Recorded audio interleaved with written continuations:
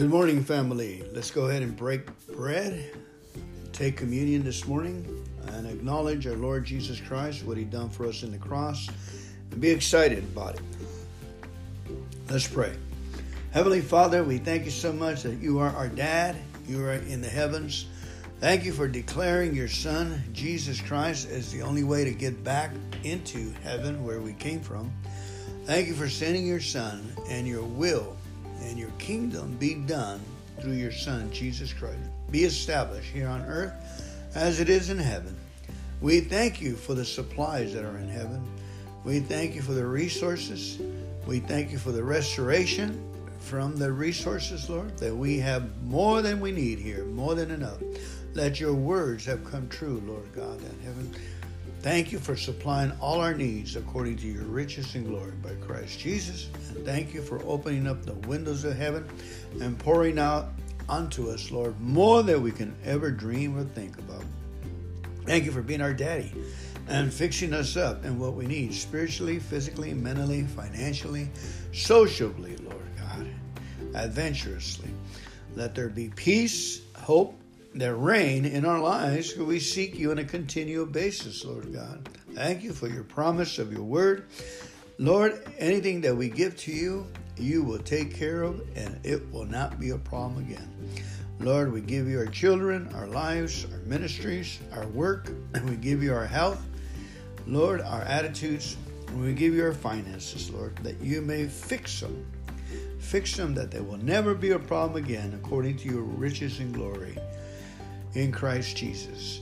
And we ask you for our daily substance, Jesus Christ. We ask you for our daily bread.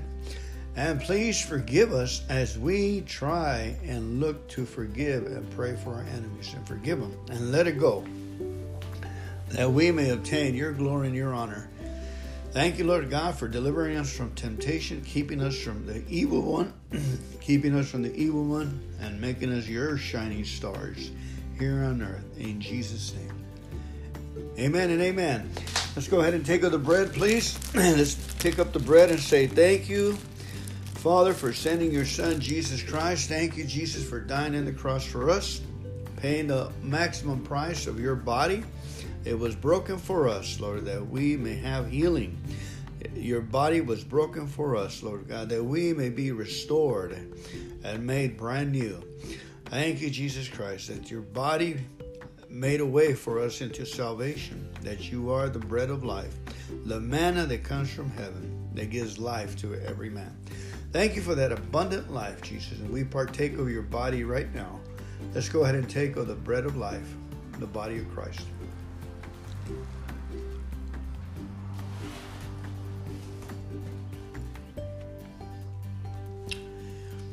And with that, Jesus took the cup and said, "This is my blood shed for you for the ratifying of the New Testament."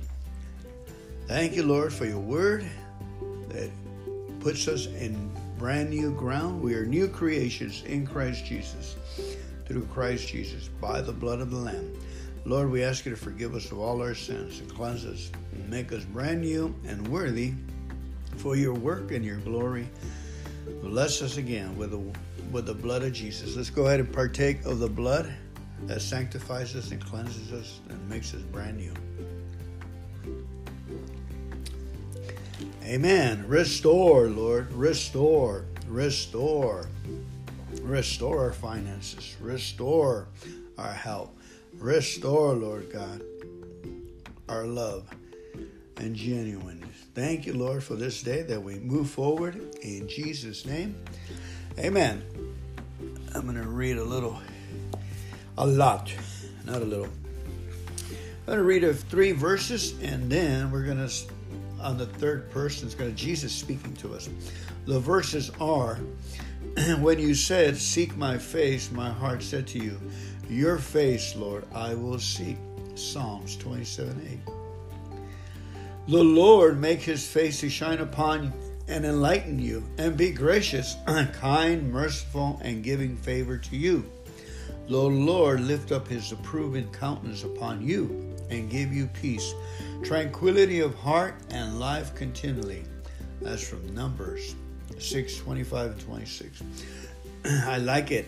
Amplified. I'm going to say all these scriptures once again. Our third scripture is Zephaniah 3:17. The Lord your God is with you. He is mighty to save. He will take great delight in you. He will quiet you in his love. He will rejoice over you with singing. Zephaniah 3:17. Amen. Thank you, Lord God, for blessing us and confirming your word with signs and wonders. The Lord make his face to shine upon and enlighten you, and be gracious, kind, merciful, and giving favor to you. The Lord lift up his approving countenance upon you, and give you peace, tranquility of heart, life continually. Amen. You are a delight to me, says the Lord Jesus. I know you find it difficult to receive this blessing. It is based on the unconditional love I have for all of my followers. I love you more than you can begin to imagine. So just relax in the light of my presence and take time to soak in this luminous love. Relax with me and listen while I rejoice over you with singing. Living in a fallen world is a constant challenge. There is brokenness all around you, as well as within you. Each moment you can choose to focus on what is wrong, or to seek my face and enjoy my approval. Even in the midst of important activities, you can breathe this short prayer. I seek you, Jesus. I seek you. Remember that my delight in you is based on my finished work on the cross. So don't fall into the trap of trying to earn my love. Instead, live as the one you truly are, my beloved. And let your gratitude keep you close to me, eager to follow wherever I lead. I delight in you. Beautiful, beautiful words of love. And that's exactly what we need today. We need encouragement that we are to act like we're loved. Amen. So let's go ahead and take it, and probably don't know how to do it. Receive the word of God this morning. Receive his blessings and his joy. Amen. Amen. That's good enough. May the Lord bless you and keep you. Let's go ahead and pray out with the Lord's Prayer, please. Our Father, who art in heaven, hallowed be thy name. Thy kingdom come, thy will be done on earth as it is in heaven. Give us this day our daily bread, and forgive us of our trespasses, as we forgive those who trespass against us. Lead us not into temptation, but deliver us from evil. For thine is the kingdom and the power and the glory forever and ever. Amen. Let me give you one psalm, Psalm 5. This is a beautiful psalm. It says, give ear to my words, O Lord. Consider my meditation. Give heed to the voice of my cry, my King and my God. For to you I will pray. My voice you shall hear in the morning, O Lord. In the morning I will direct it to you, and I will look up. For you are not a God who takes pleasure in wickedness, nor shall evil dwell with you. The boastful shall not stand in your sight. You hate all workers of iniquity. You shall destroy those who speak falsehood. The Lord abhors the bloodthirsty and deceitful man. But as for me, I will come into your house in the multitude of your mercy. In fear of you, I will worship towards your holy temple. Lead me, O Lord, in your righteousness because of my enemies. Make your way straight before my face, for there is no faithfulness in their mouth. Their inward part is destruction. Their throat is an open tomb. They flatter with their tongue. Pronounce them guilty, O God. Let them fall by their own counsel. Cast them out in the multitude of their transgressions. For they rebel against you. But let all those rejoice who put their trust in you. Let them ever shout for joy because you defend them. Let those also who love your name be joyful in you. For you, O Lord, will bless the righteous. With favor you will surround him as with a shield. Amen. Glory to you, God. Praise the Lord continually today. In Jesus' name, go in the name of the Lord. be at peace in Jesus' name. Amen. Have a great day, family. Talk to you later.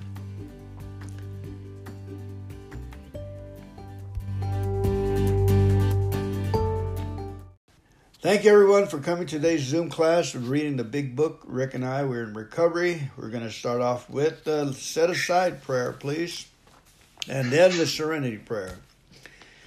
Lord, help me to set aside everything I think I know about you, everything I think I know about myself, everything I think I know about others, and everything I think I know about recovery, my own, for a new experience in you, Lord, a new experience in myself, for a new experience in my fellow man, and a much needed experience in my recovery. In Jesus' name, amen. Let's go ahead and say the serenity prayer, please. God, grant me the serenity to accept the things I cannot change, the courage to change the things I can, and the wisdom to know the difference. Amen. Today we're going to start on page 416 of the AA Big Book, and I'll go ahead and start off our reading, and then I'll pass it on to Rick.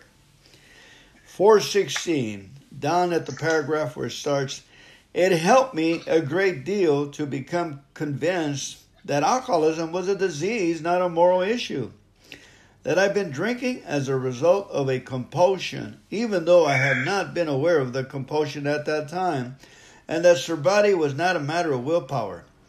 The people of AA had something that looked much better than what I had, but I was afraid to let go of what I had in order to try something new. There was a certain sense of security in the familiar. At last, acceptance proved the key to my drinking problem. After I'd been around AA for 7 months, tapering off alcohol and pills, not finding the program working very well, I was finally able to say, okay, God, it is true that I, of all people, strange as it may seem, and even though I didn't give my permission, really am an alcoholic of sorts.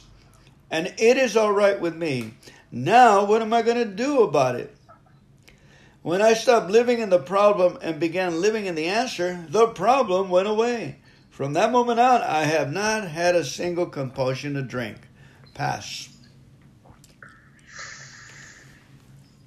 And acceptance is the answer to all my problems today. When I am disturbed, it's because I find some person, place, or situation that is back, some fact of my life unacceptable to me.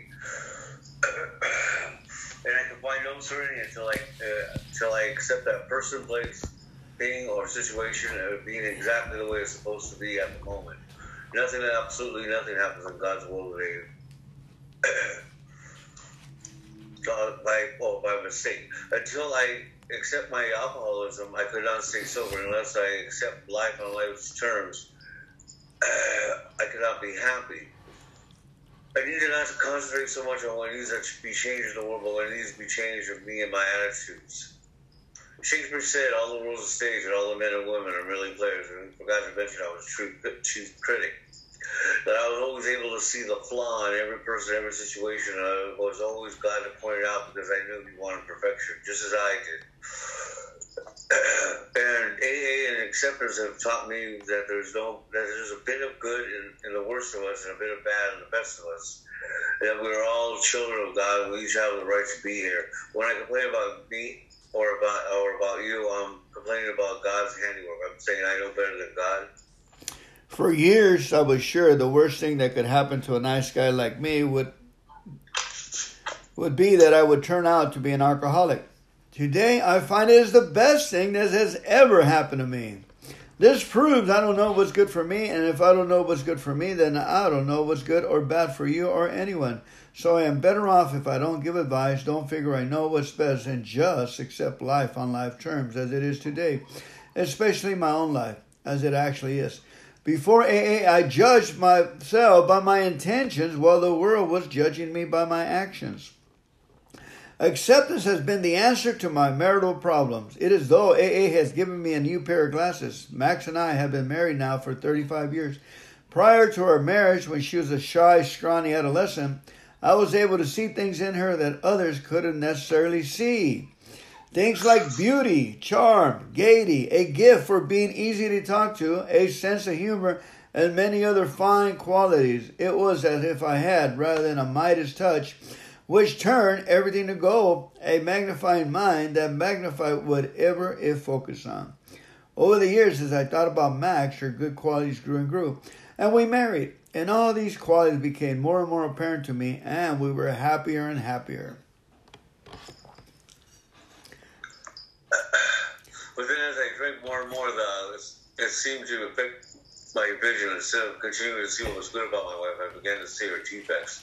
The more I focused on and the more I grew, more they grew, the more they multiplied. Every defect I pointed out, it became greater and greater. Each time I told her she was nothing, she reduced a little bit more into nowhere. The more I drank, the more she wilted. Then one day at AA, I was told that I had my lenses on my glasses backwards. The courage to change and the serenity prayer meant not that I should change my marriage, rather that I should change myself and learn to accept my spouse as she was. AA has given me a new pair of glasses. I can then focus on my wife's good qualities and watch them grow, grow, and grow. Keep going? Yeah. Thank you. I can do the same thing with an AA meeting. The more I focus my mind on its defects, late starts, long drunkalogs, cigarette smoke, the worse the meeting becomes. But when I try to see what I can add to the meeting rather than what I can get out of it, and when I focus my mind on what's good about it rather than what's wrong with it, the meeting keeps getting better and better. When I focus on what's good today, I have a good day. And when I focus on what's bad, I have a bad day. If I focus on the problem increases. If I focus on the answer increases. Page 420, please. Perhaps the best thing for all of me to remember is that my serenity is universally proportional to my expectations. The higher my expectations of Max and other people, the lower my serenity. I can watch my serenity level rise when I discard my expectations. But then my rights try to move in, and they too can't force my serenity level down. I have to discard my rights as well as my expectations by asking myself, how important is it really? How important is it compared to my serenity level? The emotional sobriety and, oh God, I lost my page. When I place more value on my serenity and my sobriety than anything else, I can maintain it at a higher level, at least for the time being. Acceptance is the key to my relationship with God today. I never just sit and do nothing while waiting for Him to tell me what to do. Rather, I do whatever's in front of me to be done, and I leave the results up to Him. However it turns out, that's God's will for me. I must keep my magnifying mind on my acceptance and off my expectations, for my serenity is directly proportional to my level of acceptance. When I remember this, I can see I never had it so good. Thank God for AA. Page 552, please.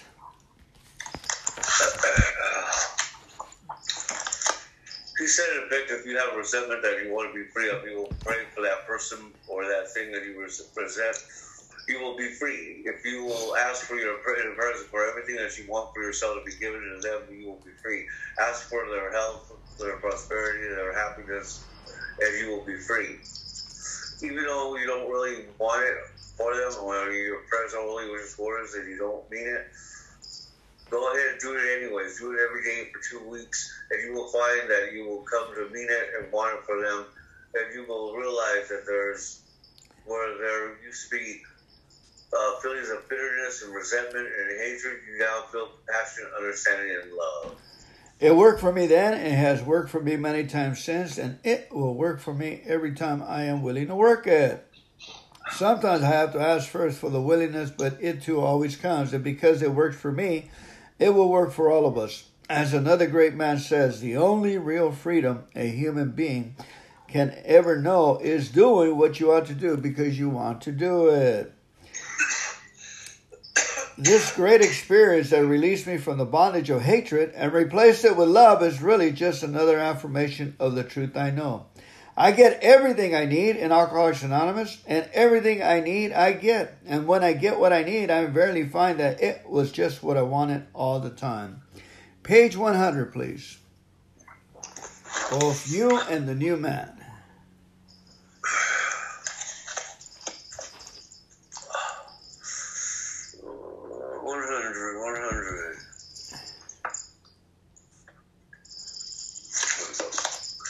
Both you and the new man will swap day by day in the path of spiritual progress. If you persist, remarkable things will happen. When we look back and we realize that there are things that came to us when we were putting ourselves in God's hands, were much better than any.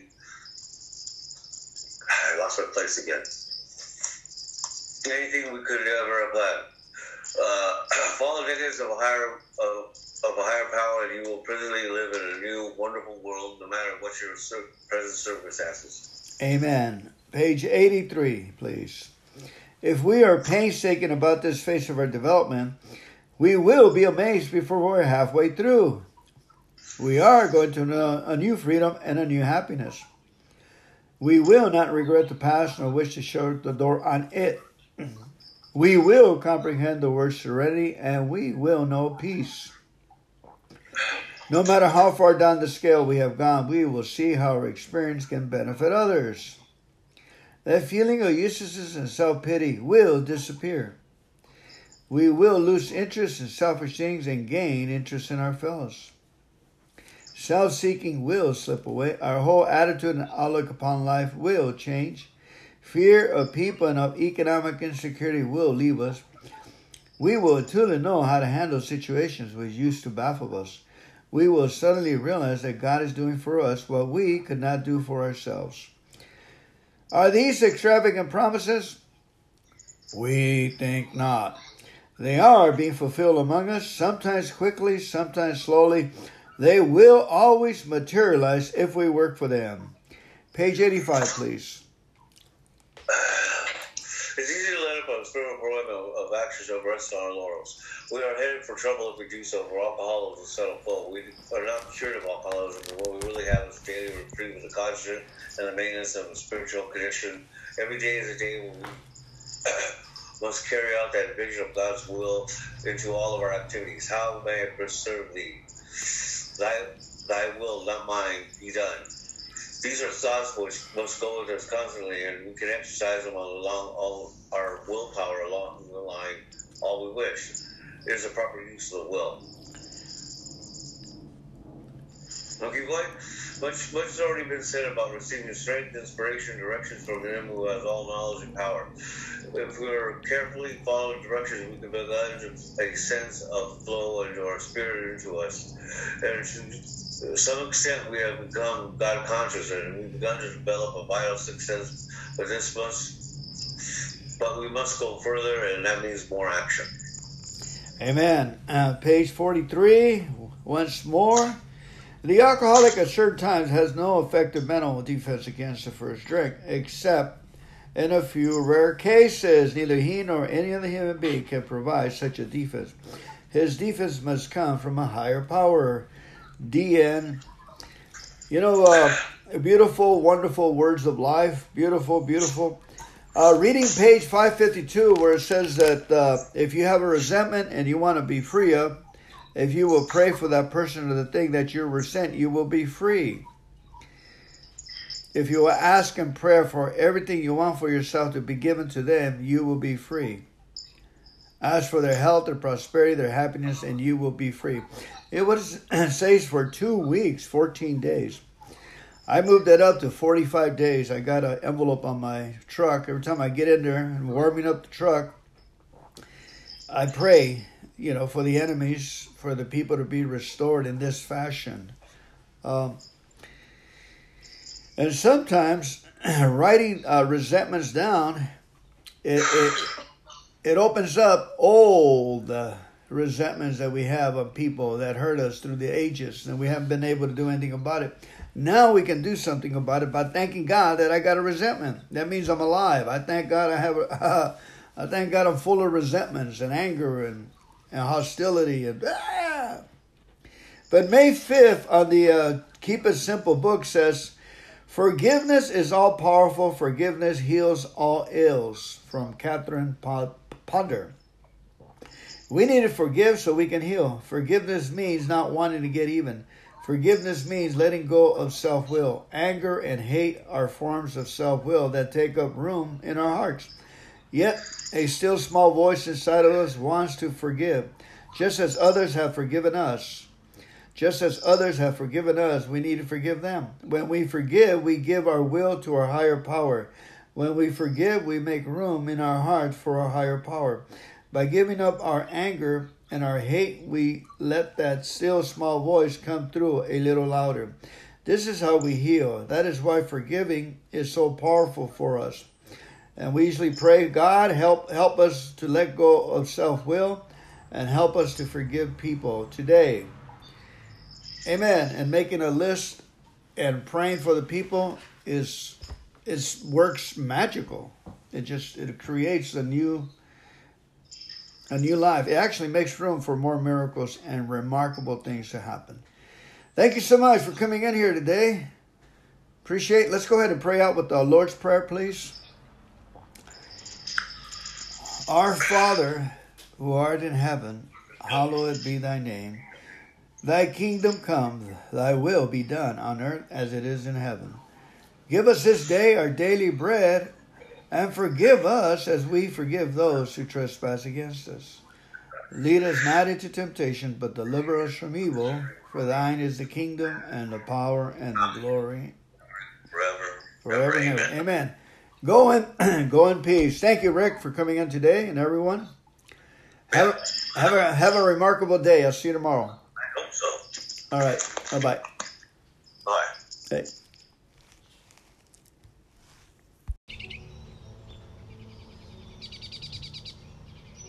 A story from my mother's favorite book by William Smith. This one's called Paying Attention. On page 195. Young Love. I was preaching for a church in Northern California. They had no youth minister, no singles minister, no education, college, or involvement minister. So I was all of them. And my youth minister capacity, I decided to take the young people on a canoe trip down the Rushing River. Actually, it was called the Russian River. This was a very bad idea in Northern California. The water runs very fast and it is not to be trusted. My only excuse is that I was very young and consequently can plead both ignorance and temporary insanity. The brochure that was sent to the church made it sound like a nice adventure. Fresh air, exercise, natural wonder, excitement, scenic beauty, get close to God and to each other. All the necessary ingredients for a spiritual exhilaration church outing. We left before daylight, 3 carloads of us, about 25 people in all.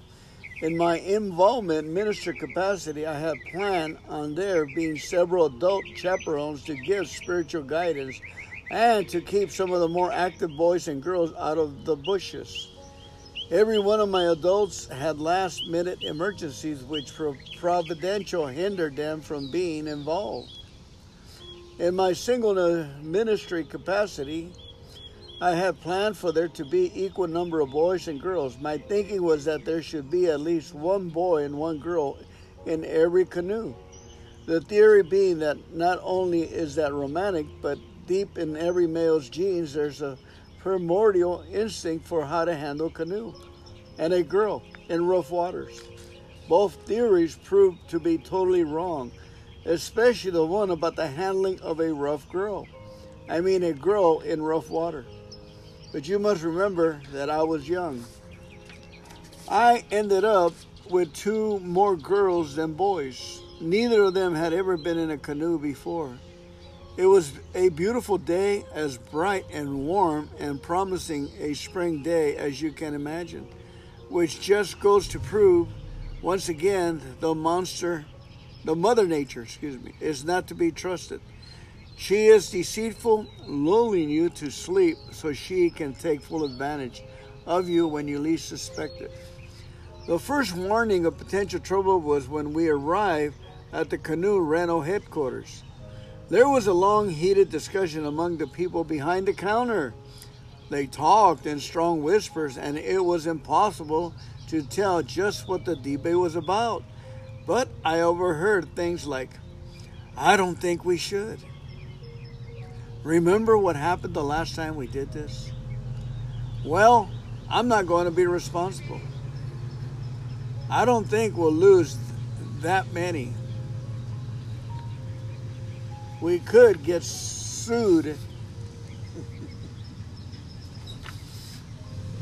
I thought the problem was with our reservation and the deposit.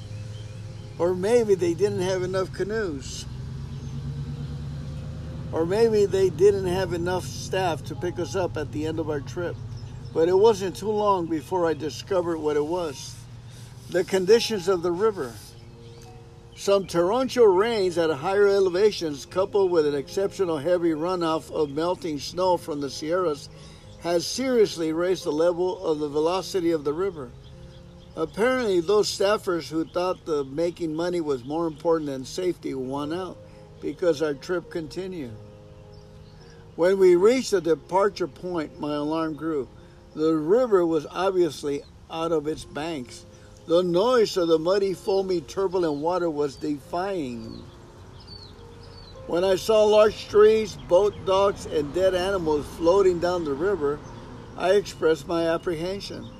The person in charge assured me this was no cause for concern. He said that it was perfectly normal. We launched 12 canoes into the rushing flood. I had decided to take the two odd girls with me. I do not mean odd as in strange or peculiar, any more so than a man would view any female. I only mean odd in the sense I had no boys to pair them with. They were college age and attractive enough to turn heads. My parting admonition was, now let's stay together. I'm sure they tried. We hadn't gone 200 yards before disaster struck. Every canoe had tipped over at least once.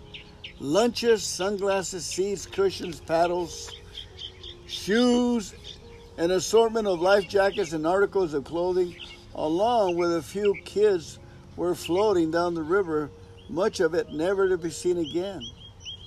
I was trying to be everywhere at once, trying to get canoes upright, trying to find lost articles, trying to find lost kids, trying to find the bank of the river, and failing miserable at it all. There were several other groups in the river, and it was impossible to tell who and what belonged to whom and which. Gradually, things began to settle down. The kids began to get the hang of canoeing, and the water became less turbulent as the river widened, and the descent became more gradual. The trip became rather enjoyable, except for those kids I couldn't account for. I didn't know if they were ahead of me, behind me, or underneath me.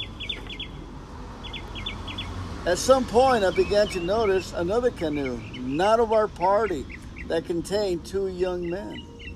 Now, these young men had not only been astute enough to notice the two young ladies with me, they had also observed that they were not with me in that special sense of boy-girl with. It sort of frosted me a little, and I made it as difficult as possible for them to advance their cause. However, their persistence and dogged determination was admirable. Only one thing can make men act like such fools: love. As we neared the end of our trip, there were a particular wide stretch of very calm and placid water with beautiful oak trees lining and overhanging both banks. It was lovely, enchanting, and it drove those love-crazed boys to the brink. Their time to score was very limited, so they made a desperately bold and determined advance against the rather flimsy fortifications the girls had thrown up. They threw their canoes up so close to ours that I could see the little beads of erotic perspiration that desire had placed on their foreheads. These boys had such a bad case of the spring itch that they were broken out with little red blotches, like hives or bee stings, all over their faces. They were pathetic. They began the oldest song and dance in history. It was disgusting, but it worked.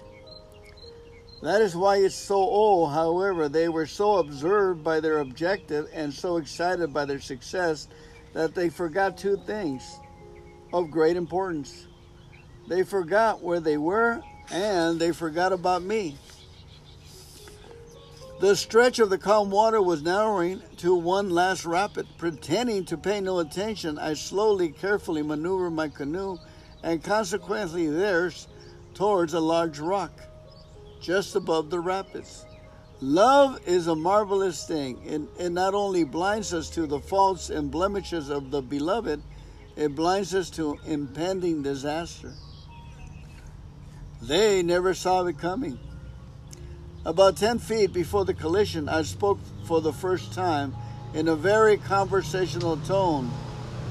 I said, "Boys, you are about to pay the price that all men pay when they allow women to divert their attention. You're about to look very foolish," and I pointed to the rock, which was now looming over their heads. They looked up, paddled frantically, screaming wonderfully. Then one of them bailed out of the canoe in a marvelous acrobatic display of sheer panic. The other, determined to see it through to the end, clung to the sides of the canoe, thinking it would save him. It didn't. The prow of the canoe struck the rock and reared high into the air. The rear end filled with water, and then it disappeared beneath the surface with its lone occupant still clinging fiercely to the sides. Both boys went down into the water. Both they and their gear were baptized, and the river carried them away, and I saw them no more. I went on my way rejoicing. I hope the dunking cooled their ardor somewhat and made them more rational. I'm sure it cured their rash, and I am sure the experience did them some much good. I have often wondered how they told this story, and in what endearing terms and memorable language they described me. I had a marvelous moral in my mind when I began this piece. It was about love. I think whatever it was, I forgot it. You probably would too. So just laugh and appreciate God's gifts, and don't take yourself too seriously. Amen. That's the 12-step program slogan. Don't take yourself too seriously. This too shall pass. Easy does it. But for the grace of God, live and let live, and first things first. Amen. Our next story is called Staying in Love. Not quite so young, but still young love. I was teaching English at Albert University in Montgomery. It was right after class, and I had gone to my car in the parking lot. I saw him standing casually by my car, and it made me wonder a little about it. It was very cold. No time for loitering. I could tell much about him except that he had a lot of dark, curly hair sticking out from under his baseball cap. His jeans were old, and his jacket looked a little worse for the wear. When I saw his face light up, I followed the direction of his gaze, and I saw her. She was blonde and cute. She was wearing a heavy tweed coat with a white scarf hanging down from the front. He was waiting for her. It struck me even then that he could have waited in the car where it was warmer. But then I remember that it was like to be young and in love. And looking at her, I would have waited outside too.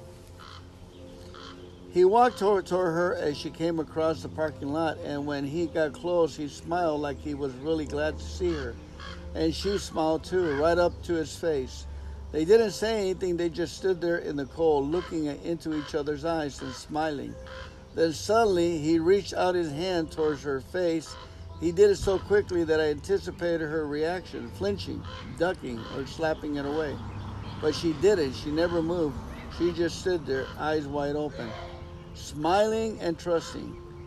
His hand stopped about an inch from her face, and then he extended his index finger and touched her right on the tip of her nose. to tell her it was red from the cold. I guess, but he might have done it even if I hadn't been. They both laughed and linked their arms around each other, walked into the car, skipped a little. When they got there,